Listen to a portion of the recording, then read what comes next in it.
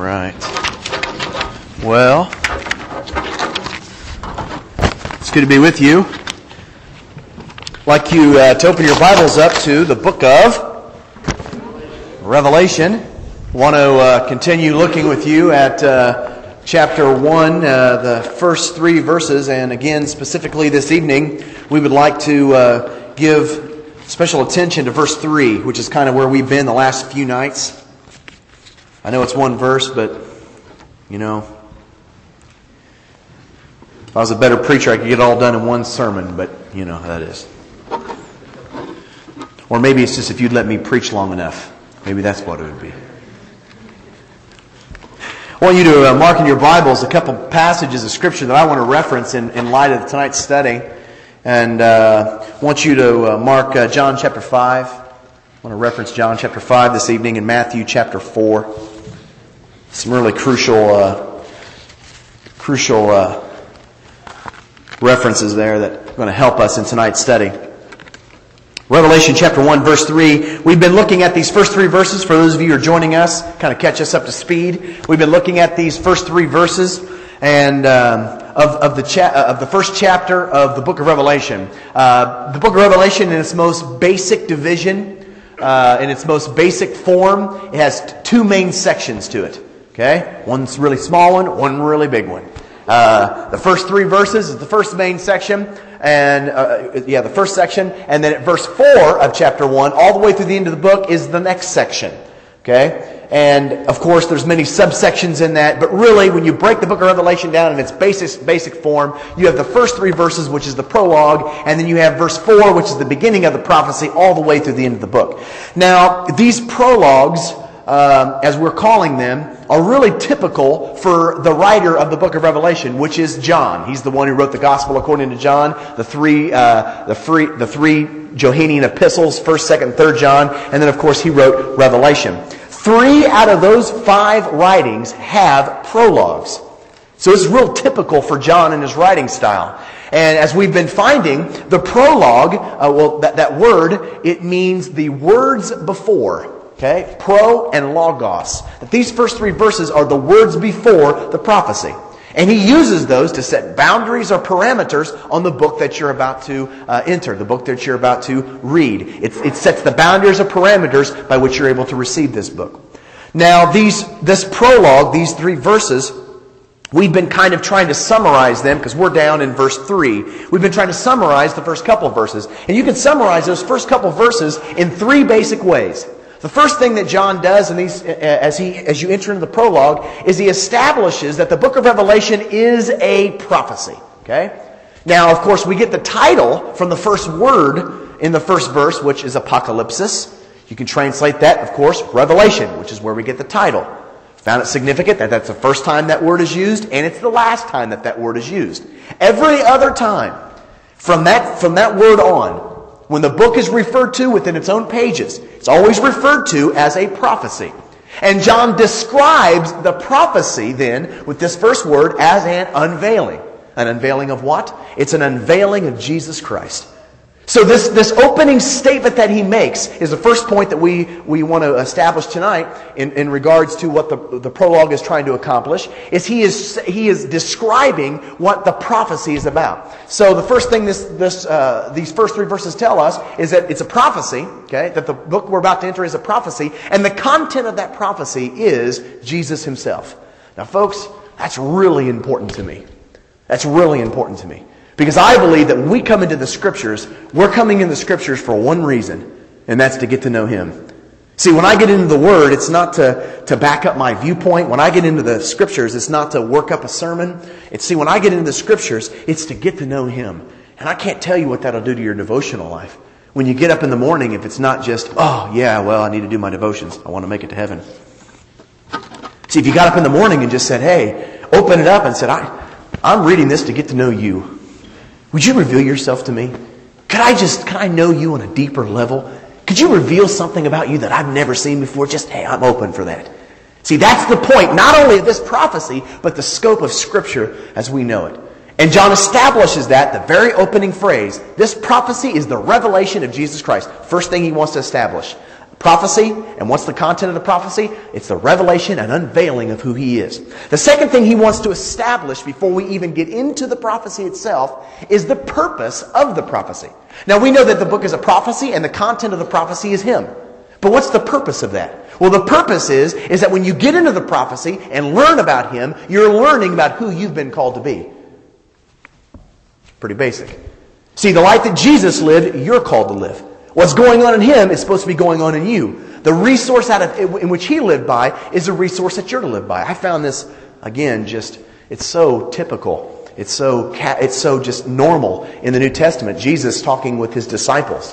In John chapter 14, how He's going to prepare a place for them, and they're a little confused. They don't know where He's going. He says, sure, you know where I'm going. And He's talking about the Father and all that the Father's doing. And finally, Philip speaks up and he says, just show us the Father, and that'll be good enough. And Jesus says, don't you know me, Philip? See, if you've seen me, you've seen Him. Okay? Because see, my life is the outflow of who He is.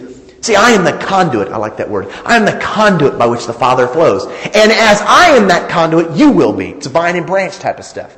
In fact, at the end of that chapter, He says, don't be amazed at things that I'm doing. You're going to do the same things. Same kind of power and resource I have, same kind of power and resource you're getting. Same way I lived in victory is the same way you're going to live in victory. Looks like you had a rough day today. Wow. Okay? That's what we're talking about, man. I'll be frank with you, man. I think the fruit of the Christian life is a victorious life over sin. I do, man. I think the fruit of the real deal people are those who are intimate with Him. The fruit of that is victory in our life, man. That's what He's talking about. The purpose of this prophecy is what we see going on in Him. See, that's what God intended for you. Isn't that wonderful? The intimacy that Jesus shared with the Father, we can share. We can approach the throne of grace boldly and say, hey, what's up? It's Father, it's Abba, it's that kind of language. First two things so far that He establishes in the prologue is, number one, it's a prophecy. The content of the prophecy is the person. The purpose of the prophecy, in other words, when we get in and see Jesus, the purpose of that is to show what's going on in Him is to be going on inside of us. He's the answer to anything in my life. Jesus Himself is the answer to what I'm going through. Okay? Third aspect that He establishes in the first couple verses of the prologue is that there's a perspective by which we're to see our world. Knowing that, hey, Jesus and what's going on in Him, and He's the example of the life that I'm to embrace, that He is the answer to everything in my life, that I'm to live in the reality of that. Okay? That's not like abstract truth that's out there that I kind of believe, but it doesn't affect my life. It is an embrace of that kind of thing. Okay? It is an embrace of that. I'm to live in that perspective. Jesus, come down in my home. Come down in my fifth wheel would be my home. Come down in my fifth wheel, man, and just embrace my family. Okay? I want to live I want to see my life through the perspective of your eyes. In fact, teens, I absolutely refuse to see my world in any other way. I refuse to see myself and get my identity through the eyes of the world. I was really bad at that as a kid. I was really bad at that. Just always seeing myself through someone else's eyes. Something happened when I became a Christian. And I began to get into the Word and begin to realize how He views me in Christ. Oh, man. See, you may not be too hot about me, but He's just thrilled with me. You know, He loves me. And I tell you the confidence that it'll bring in your life. Okay, the confidence that you have. The way you carry yourself, man. I'm a child of the King, man. He dotes upon me. He just watches me. He cares for me. Okay, he treats me as a son. The way He looked at Jesus is the way He looks at me. Wow. Okay, perspective. What would happen to your family if you got in to see in the circumstances of your family and saw through that perspective? These are the first couple verses. This is what He's establishing. There's several things that we could really emphasize, and of course there's several studies in these first three verses, but really when you're coming down to the basics, these three things are what He's establishing. Now, once He's established that, basically in the first two verses, you come into verse 3, which is where we've been this week. Now, verse 3 covers, the first thing he says is that there's a blessing attached to that. So if you find yourself in the midst of the first two verses, the prophecy, the purpose, and the perspective, there is a blessing that's attached to that. We really got interested in that idea of the blessing because there's a cost associated with that. The word blessing is the word makarios, as we've been studying. And it's a blessing as a result of circumstances. And those circumstances, in the setting that we have here in Revelation, those circumstances are a direct result of what God is pulling off. God is reaching down and He's pulling off those circumstances. He's reaching down in our life most of the time, if not all the time. Does it check with us? I really wish He would sometimes, I really wish I'd get the facts. Jeremiah, next week, brace yourself. But He doesn't. He just comes in my life and poof, there's a flat tire. And you're like, okay. And you find and you look back on circumstances of your life that you kicked and screamed and acted like a 11-month-old, like my son. And you look back and think, oh, wow, if I'd have just trusted you in the midst of that. That God comes down and just in my life. Okay? He manipulates circumstances in my life. Okay? Those are direct result. When that happens, I'm considered blessed. What's interesting, when you look that word up, people who are the recipients of that blessing, oftentimes there was if not all the time, there was a suffering that was attached to that. There was a certain amount of death to my own. There was a loss to that. Which again is so reminiscent of Christ's language. Whoever wants to be my disciples must take up his... Okay?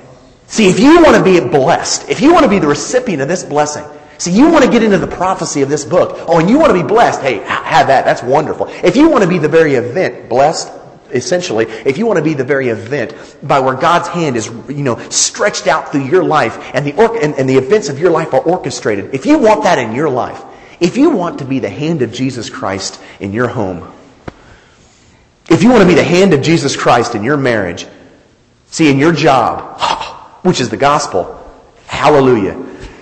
But brace yourself, because there's a cost to that. Because you can't live for yourself and be like that. You cannot orchestrate, your circumstances of your life cannot be organized to best fit you. Okay? The blessing. There's a cost to the blessing. Verse 3, first thing we ran into.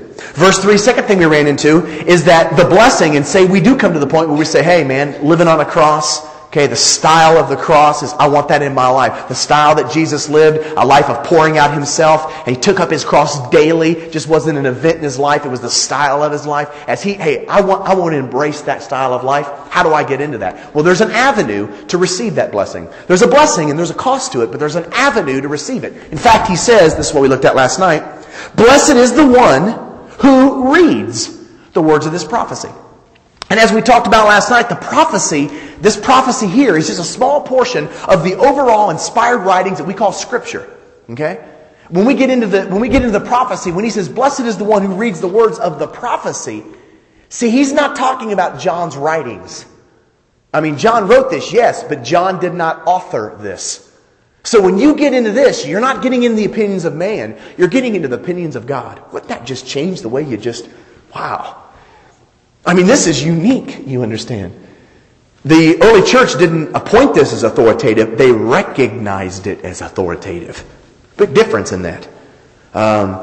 So when you come into the prophecy, John says, which again is him. It's the written word. It's the written word, and the living word is the one who reveals the written word. The living word reveals the written word. John says, if you read it, you'll be blessed. You want to embrace that blessing? You want to be the hand of Jesus Christ in your world? Read the prophecy. And you think, okay, read the prophecy. Try to get that done this week. To-do list. Microsoft Office Task Manager. You got that little thing right there. And then when you click it, it has a line through it, and you go, yes, I accomplished something today. Okay, I have that kind of stuff, all right? You don't write down there, read the words of this prophecy, receive the blessing. That's not the reading he's talking about. The word reading we looked at is a compound word, gnosko and ana. That's the word for read that he uses. Ana, gnosko. Gnosko is a knowledge that is gained, reading, a knowledge that is gained through personal involvement or experience. In other words, I'm experiencing this. It's more than just surface level facts type of stuff, information. It's I'm getting into the Scriptures and I'm experiencing Him. Just, wow, doesn't that get you excited? I mean, something about, when I first read that, I was thinking, boy, wouldn't it be terrible to be in the Word for like 30 years and miss out on that? I don't think it's possible. But wouldn't it be sad if you just had the thing laying in your house and just, the dust piles? Yeah, I've read that thing. Oh, yeah. The Golden Rule, which is not in there. You've heard people say that. Oh, yeah, I've read that. It's got some good stuff to say. And to never get past that. Never come to any conclusion that, man, what's going on there? That's the avenue. I mean, it's to be saturated in. Gnosko. Now that's powerful enough, but he adds to it ana. Just pulls out the ana and just right on the front of it. And ana, again, means upward or toward, and it makes for a beefed up form of whatever word it's attached to. So it's not just gnosko, it's ana gnosko. It's not just, intimately knowing the Scripture. It's really, really, really, really intimately knowing the Scripture. It's a beefed up form of Bible study. Yes. Wouldn't that be neat to have a class called that? Is this your Bible study class? No, that's the beefed up Bible class. It's the Ana Gnosko Bible class. See, that's the idea of what he's talking about. Not casual approach reading stuff, but it is a beefed up version that this thing right here is going to be the fabric of... I want this right here written on the fabric of my life. When I go down to my job, I want to be a billboard of God's Word in my office, man. I want that. There's a cost to the blessing if you want to be blessed. So you embrace Him, and embracing Him, see who you've been called to be, and live in that perspective. You're going to be blessed. How do you receive that blessing? You get into the prophecy, because that's what the prophecy is about, Him. And seeing who He is and seeing how I've been called to live. Okay? There's a blessing. Well, how do you read it? Not just read it, but it's a life thing. Now, what I want to look with you at this evening, if you're ready, is there is a result of that. I want you to believe this. There is there's consequences to that kind of lifestyle in the Word. There's consequences. Okay? If you embrace Him, if you approach this and say, Jesus, man, I want to be your hand in my world. I want what's going on in you to go on in me. I want the resource by which is all that who you are and God Himself. I want that kind of resource spilling down through my life and my job and my family. I want that. And so I'm going to just soak in here. I'm going to Ana Gnosko this thing. This thing's going to be more important to me than stock quotes. This thing is going to be more important to me than Survivor. And I know that's difficult. Okay? But this thing right here, this thing is going to be there's no other priority in my life that's going to take this right here. I'm going to Ana Gnosko this thing. When that happens in your life, hear me teens, please. The ripple effects of this are going to change your world. I want to talk to you about that this evening. In order to talk to you about that, I kind of want to touch on what we kind of began with last night. There is, with Scripture, when we're talking about Ana Gnoskoing the Bible, there's really two ways to approach God's Word. There's a surface level, facts level approach to Scripture, and then there's truth. And I am absolutely convinced, teens, if you don't hear anything, you're going to hear this right here. Focus in. Okay? I do not want you into facts. You can know all the facts and not know truth. Okay? So there's facts level stuff and then there's truth level stuff. Two ways to approach Scripture. Facts and truth. Facts is the surface level, just get in, read it, oftentimes use that for your own purpose type of stuff. And there's examples of that all over the Scripture. And the person who is into the facts, surface level of Scripture, never get into the deep things of who he is. They never see the person. They never experience his heart. It always just remains information. Passion arises in our life through the unveiling of who He is. Truth. See, I'm talking truth, man. Not just information. Truth that you can bank on. That's solid. That's tied to it's Jesus. He's the truth as revealed. That's different than facts. Now you see the ripples of that all throughout Scripture. I'll ask you to mark John chapter 5. I want you to look at this. And we touched base, but just real briefly last night. I was holding back for tonight. Jesus is talking about the testimony of the Father, which is the way He approaches Scripture. Okay? He describes the way He approaches Scripture. John chapter 5, verses 37 and 38. Hey, when He approaches Scripture, it's like God speaking, which is the same approach that the Hebrews author has. When he quotes Scripture, it's what God says, not what Ezekiel had to say. Jesus, when He approaches Scripture, it's you hear His voice. You hear His voice. You see His form. You see what He looks like. Wouldn't it be neat to be a teenager? You with me? Wouldn't it be neat if you were a teenager and you could get into this thing and say, I wonder what Jesus would look like in math class. And you could, hey, how would you look like? What would you look like as a husband? What would you look like in the pressures of a world that's coming and you're going against? What would that look like? See, that's the way Jesus approached this. It wasn't information. Now, verses 39 and 40, he talks about the way the leadership of Israel approached Scriptures. It's facts. It's information. It's surface level. Listen to what he says in verse 39. I wanted you to see this for yourself. Verse 39 in NIV says, "You diligently study the Scriptures." Now, stop right there. He says you. Now, he's talked about the way he approaches the Scriptures, and it's the voice and form and a word, and hey, it's him speaking. But he comes to them and he says, you diligently study the Scriptures, talking about the way they approach the Scriptures. And it's interesting that he uses the term or the phrase, "you diligently study." That's one word in the original language, diligently study. I looked that word up and traced it throughout the New Testament. That word can never be used to describe seeking after a person. It's never used in our Bible to describe seeking after a person. You cannot diligently study a person. Every time it's used like 8 or 9 times in our New Testament, every time it's used, it's a gathering or seeking for information. Why do they come to the Bible? Information. That was their motivation. In fact, listen as Jesus continues. He says, "You diligently study the Scriptures." Why? Well, you think that by them you can possess eternal life. So why do they study the Bible? Oh yeah, to figure out what I need to know to get to heaven.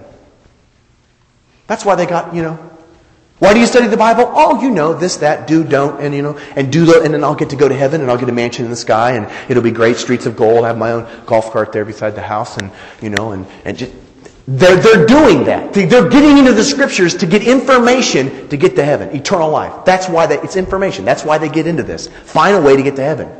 Jesus says this, "You diligently study the Scriptures because you think that by them you possess eternal life. These are the Scriptures that testify about me. You refuse to come to me to have life." What do the Scriptures talk about? Him. They just miss this. See, the reason they get in the Scriptures is to get information to get to heaven, and yet the Scriptures are to reveal Jesus, which is the way to heaven, and yet they still missed Him. Which tells us that you can be in the Scriptures. You can know facts. You can know all this and never know Him. You can know right answer stuff. I was amazed, and you can turn there if you like. I was amazed at Matthew chapter 4. Jesus is out in the wilderness, and there's a whole string of comments that Satan makes towards Jesus. This overwhelmed me. It was new truth to me as we begin to study this some time ago. Jesus is in the wilderness temptation scene. We're familiar with this. Well, the enemy comes and tempts Jesus, and Jesus responds by, again, turning to the Father, and he leans on Scripture for his actions. Comes back and he takes He takes the enemy's words and he bends those things and submits them to God's Word. What would happen if that took place in our life? Anything anyone said, anything comes in my mind, I grab that thing. Anything anyone says, I take that and bend that thing down to the authority of the Word. And if it doesn't submit to the authority of the Word, it's not of Him. Jesus does that. The enemy gives him a temptation. Jesus grabs that and goes, whoa, doesn't fly. Interesting what Satan does. Satan says, hey, you want to use Scripture? I know Scripture. And he quotes Scripture back at Jesus. He says, hey, doesn't the Scripture say? Throw yourself off the temple. Yeah, because the Scriptures say. He quotes this. But he misses the point of this. See, he misses the point of this. Which made me really think, see, Satan knows Scripture. Do you realize that Satan knows Scripture better than anyone else in this room? I mean, he tempted everyone who ever was. Well, how could you miss that? See, Satan wasn't into him. And you can know all the details and not know the person. That's what we're talking about. See, and to get past just the surface level, casual approach of information and get into truth of who He is. Okay? That there's something about, and Paul, and we can't turn back with me if you would please to the book of Revelation. chapter 1. But I found it really interesting in 1 Corinthians chapter 2, verses 6 down through verse 16. See, Paul is talking about, he's bold on this kind of thing. That the knowledge that he has is not a knowledge or wisdom that is gained of the rulers of this age, he says. See, he didn't get that from going down to college. Yeah. How do you know so much, Paul? Well, I went to college. He rejects that. It is a wisdom that is gained through him. That there's something about, this is a crucial point, there's something about Scripture as it is sourced by the Holy Spirit and Scripture as it is sourced by flesh and academics. If you come to Scripture with an academic mindset, you come to Scripture on the basis and the resource of yourself, you're looking at facts, surface level confusion. And you come to the Scripture and say, Jesus, reveal yourself. And the Holy Spirit, who knows the deep things of God, 1 Corinthians chapter 2, reveals the truth. You come to a whole new... You ever met anybody who just had a self-centered viewpoint and used Scripture to support themselves? And you just want to reach out and go, you're missing it, man. Well, my dad used to do that. Okay, he's a Christian now. In fact, he's with Jesus. But I'm the head of my household. Praise the Lord. He bent that thing, man. And that's not at all exposing the heart of... See, so I don't come to the Scripture to use it for my own purposes or to use it for my own agenda or to prove or to back up. Literally, the Scripture, again, is to reveal Him. It's to reveal Him. So there's surface level truth and there's truth itself. And I don't even like to call it surface level truth. Call it facts. In fact, just one more thing. I was talking to a friend of mine, a pastor in Minnesota, on this. And he was dealing with some of the details in Acts chapter 16 when Paul and Silas and their little party are headed into Philippi. I think it's Philippi. And you had this slave girl who had a spirit by which she predicted the future. She's following Paul and his company around for days, saying, these men are servants of the Most High God. Which is, wow, that's a fact, man. They are servants of the Most High God. Paul listens to this. But it says after a couple of days, Paul became troubled. Why? That was not utilized. It was not sourced by him. That was a demonic deal. And Paul turns around and casts the spirit of that girl, man. And he gets taken into prison. So literally, you can have Scripture that's utilized by the enemy, sourced by the enemy, facts, surface level. And then you can have Scripture. So you come to this book as the revelation of who He is, and it's resourced by Jesus Christ. You get what I'm talking about?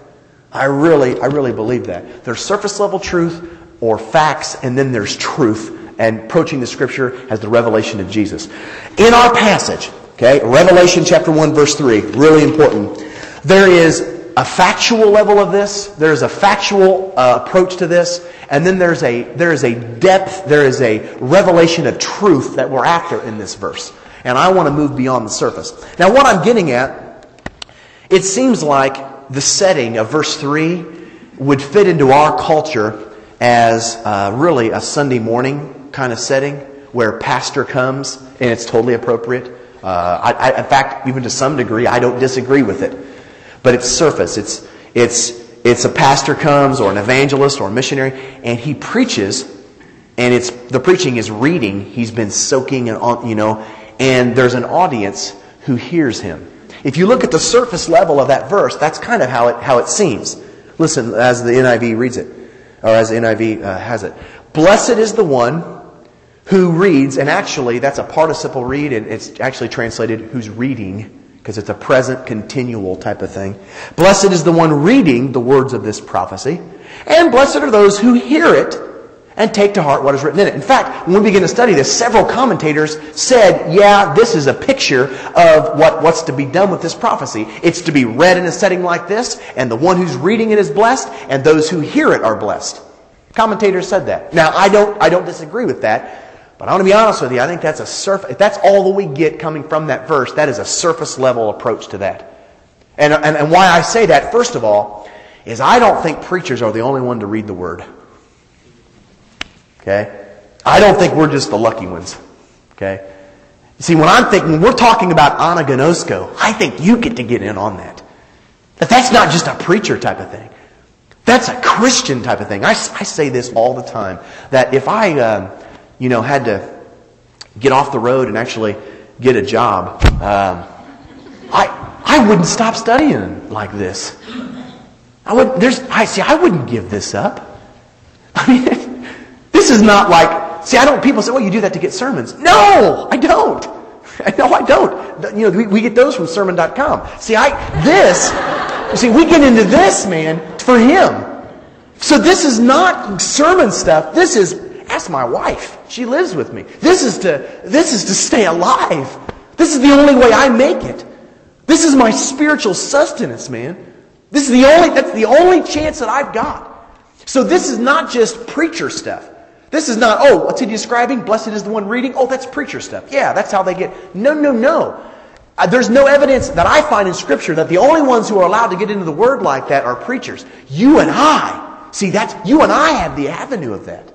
Now, this may shock you, but I don't have a problem calling that a preacher, though. What would you do if I told you that I thought you were a preacher? What would you do if I thought that everyone who was ever created were called to be preachers? How do you define preaching? Oh, well, the guy stands up and yells and screams and sweats and spits and we stay there and, Well, that's one form of preaching. And this is my pulpit. Would you believe me if I told you that there's a whole other form of preaching?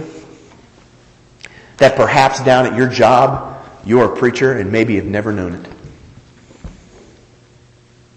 That what if I told you that the direct result of someone who's living in the Word on this level, you got to get this, the direct result, a natural result. In fact, I believe that you can't prevent it. Someone who's living in the Word on this kind of level, the natural outplay of that is going to be preaching. You can't get into truth and keep that bottled up. You will have to have an outlet. It will come out of your life. I mean, it's the dynamic of who He is. You just can't, you will be preaching this. In fact, this is what, I want to share this with you. This was so neat for us. This is really evident in the passage, but the NIV translates it a little botched. The second word for blessed in verse 3, it says, blessed is the one who reads the words of this prophecy. And the NIV says, and blessed are those who hear it and take to heart what is written in it. So in my translation, there's two words for blessed. You're blessed if you read the words of this prophecy. But as the NIV states, you're also blessed if you hear it and take to heart what is written in it. Well, when I got in the original language, began to study this, and you can find Greek manuscripts anywhere, that second word for blessed is not even there. It's not even there. It's not blessed is the one who reads the words of this prophecy. And then, well, you can be blessed also. In other words, if you're really not into reading it, saturating it, that's kind of extreme. You can still receive the blessing just hearing it. Yeah, show up to church on Sunday, pay your tithe, and let the pastor shovel truth in your mouth. You'll be blessed as well. That's not what this is saying. Really. That's not the only setting we're talking about. That second word is not there. So it's translated properly. Blessed is the one reading the words of this prophecy and those who hear and take to heart what is written in it. So the natural flow of the passage is if you're reading the words of this prophecy, guess what? People will be hearing and have the opportunity to take to heart what is written in it. Okay?